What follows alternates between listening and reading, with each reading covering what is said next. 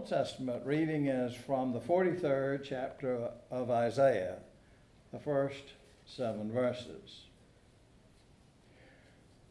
But now thus says the Lord, He who created you, O Jacob, He who formed you, O Israel, do not fear, for I have redeemed you. I have called you by name. You are mine. When you pass through the waters, I will be with you, and through the rivers they shall not overwhelm you. When you walk through fire, you shall not be burned, and the flame shall not consume you. For I am the Lord your God, the Holy One of Israel, your Savior. I give Egypt as your ransom, Ethiopia and Seba in exchange for you, because you are precious in my sight and honored, and I love you. I give people in return for you, nations in exchange for your life. Do not fear, for I am with you. I will bring your offspring from the east, and from the west I will gather you. I will say to the north, give them up, and to the south, do not withhold. Bring my sons from far away, and my daughters from the end of the earth, everyone who is called by my name, whom I created for my glory, whom I formed and made. Now, before we read from Luke's Gospel, let me tell you about a Bible Days farming process and a tool that are not so familiar to most of us, I think, but were very familiar to the people Luke was writing to, and they knew well. You see, when wheat was harvested, you had to separate the good grain from the junky chaff. Think of it as, well, analogous, you might say, to getting the spam out of your email. Chaff itself, it's lighter than wheat. So what they would do is they would toss it all into the air, into the breeze, and the lighter chaff would blow away. And the wheat would fall to the threshing floor to be swept up and kept ground into flour and so on. The tool they used to throw things in the air was called a winnowing fork. And when I was a little boy in South Georgia, we call that a pitchfork. But Betty tells me in Wake County they call it, or in a lot of eastern North Carolina, they call that a sweet potato fork. But something that with tines that you could lift a bunch of stuff and throw it into the air so the chaff would be blown away. Well, now that you know about winnowing forks, let us listen for God's word in the 3rd chapter of Luke's Gospel, starting at the 15th verse. As the people were filled with expectation, and all were questioning in their hearts concerning John whether he might be the Messiah, John answered all of them by saying, I baptize you with water, but one who is more powerful than I is coming. I am not worthy to untie the thong of his sandals. He will baptize you with the Holy Spirit and fire. His winnowing fork is in his hand to clear his threshing floor and to gather the wheat into his granary. But the chaff he will burn with unquenchable fire. Now when all the people were baptized, and when Jesus also had been baptized and was praying, the heaven was opened, and the Holy Spirit descended upon him in bodily form like a dove. And a voice came from heaven, You are my Son, the beloved. With you I am well pleased. This is the word of the Lord. Thanks be to God. O Lord, may my words and may our thoughts be acceptable in your sight, our rock and our Redeemer. Amen. Are you filled with expectation? Luke's gospel says that the people who had ventured out into the desert to hear John the Baptist preach and to be baptized by him were filled with expectation. What do you reckon they expected? Now, early in this chapter, Luke says that The word of God came to John, son of Zechariah, in the wilderness. He went into all the region around Jordan, proclaiming a baptism of repentance for the forgiveness of sins. So we know that they expected him to call them to repent, to ask forgiveness of their sins. They expected to see an eccentric fellow.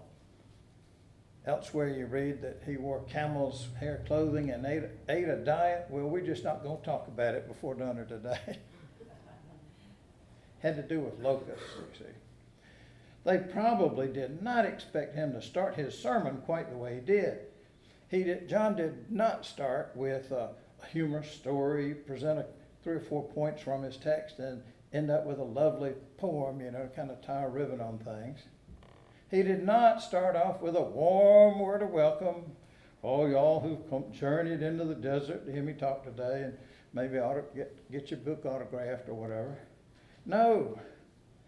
John said to the crowds that came out to be baptized by him, "You brood of vipers, who warned you to flee the wrath to come? Bear fruits worthy of repentance." Well, they didn't expect that, and they didn't expect what he said next either. He told them that just because they were Jewish, they couldn't count on being descended from Abraham to save them. So they asked a reasonable question, a good question. What then should we do? And John told them, anybody's got more than that. If you've got more than enough, share. He told people who were in positions of power, in that case, tax collectors and soldiers, he told them, don't oppress people. Don't take advantage of that position of power.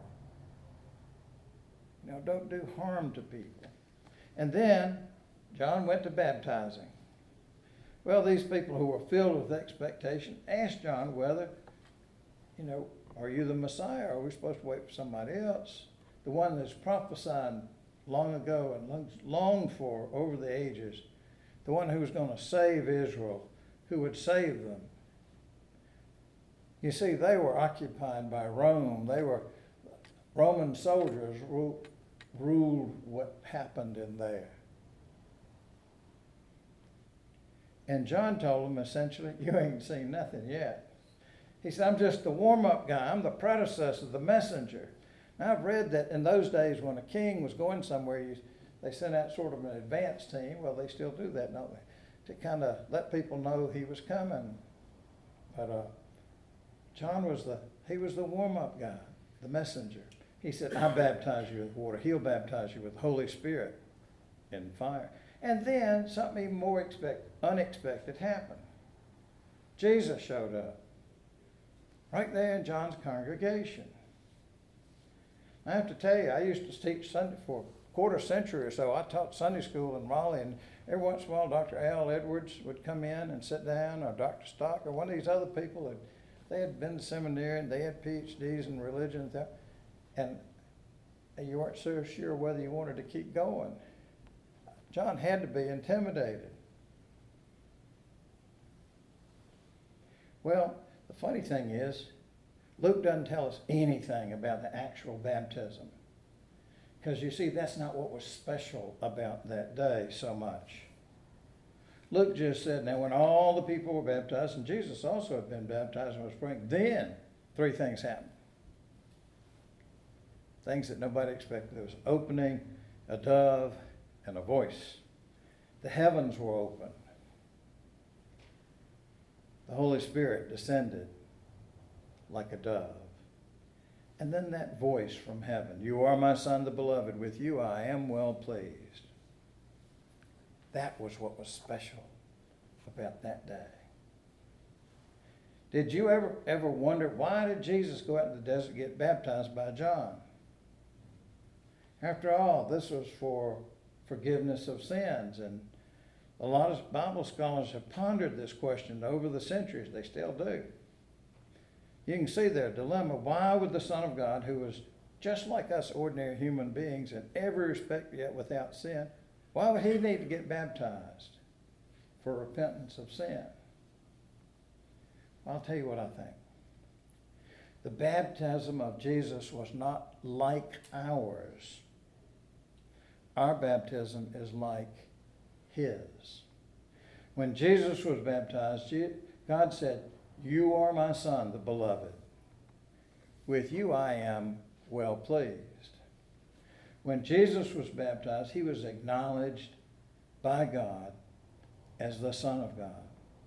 And when we are baptized, you and I, we are acknowledged as children of God, saved by the love of God through the death and resurrection of Jesus Christ. When we are baptized, we acknowledge that God has said what we read from the 43rd chapter of Isaiah.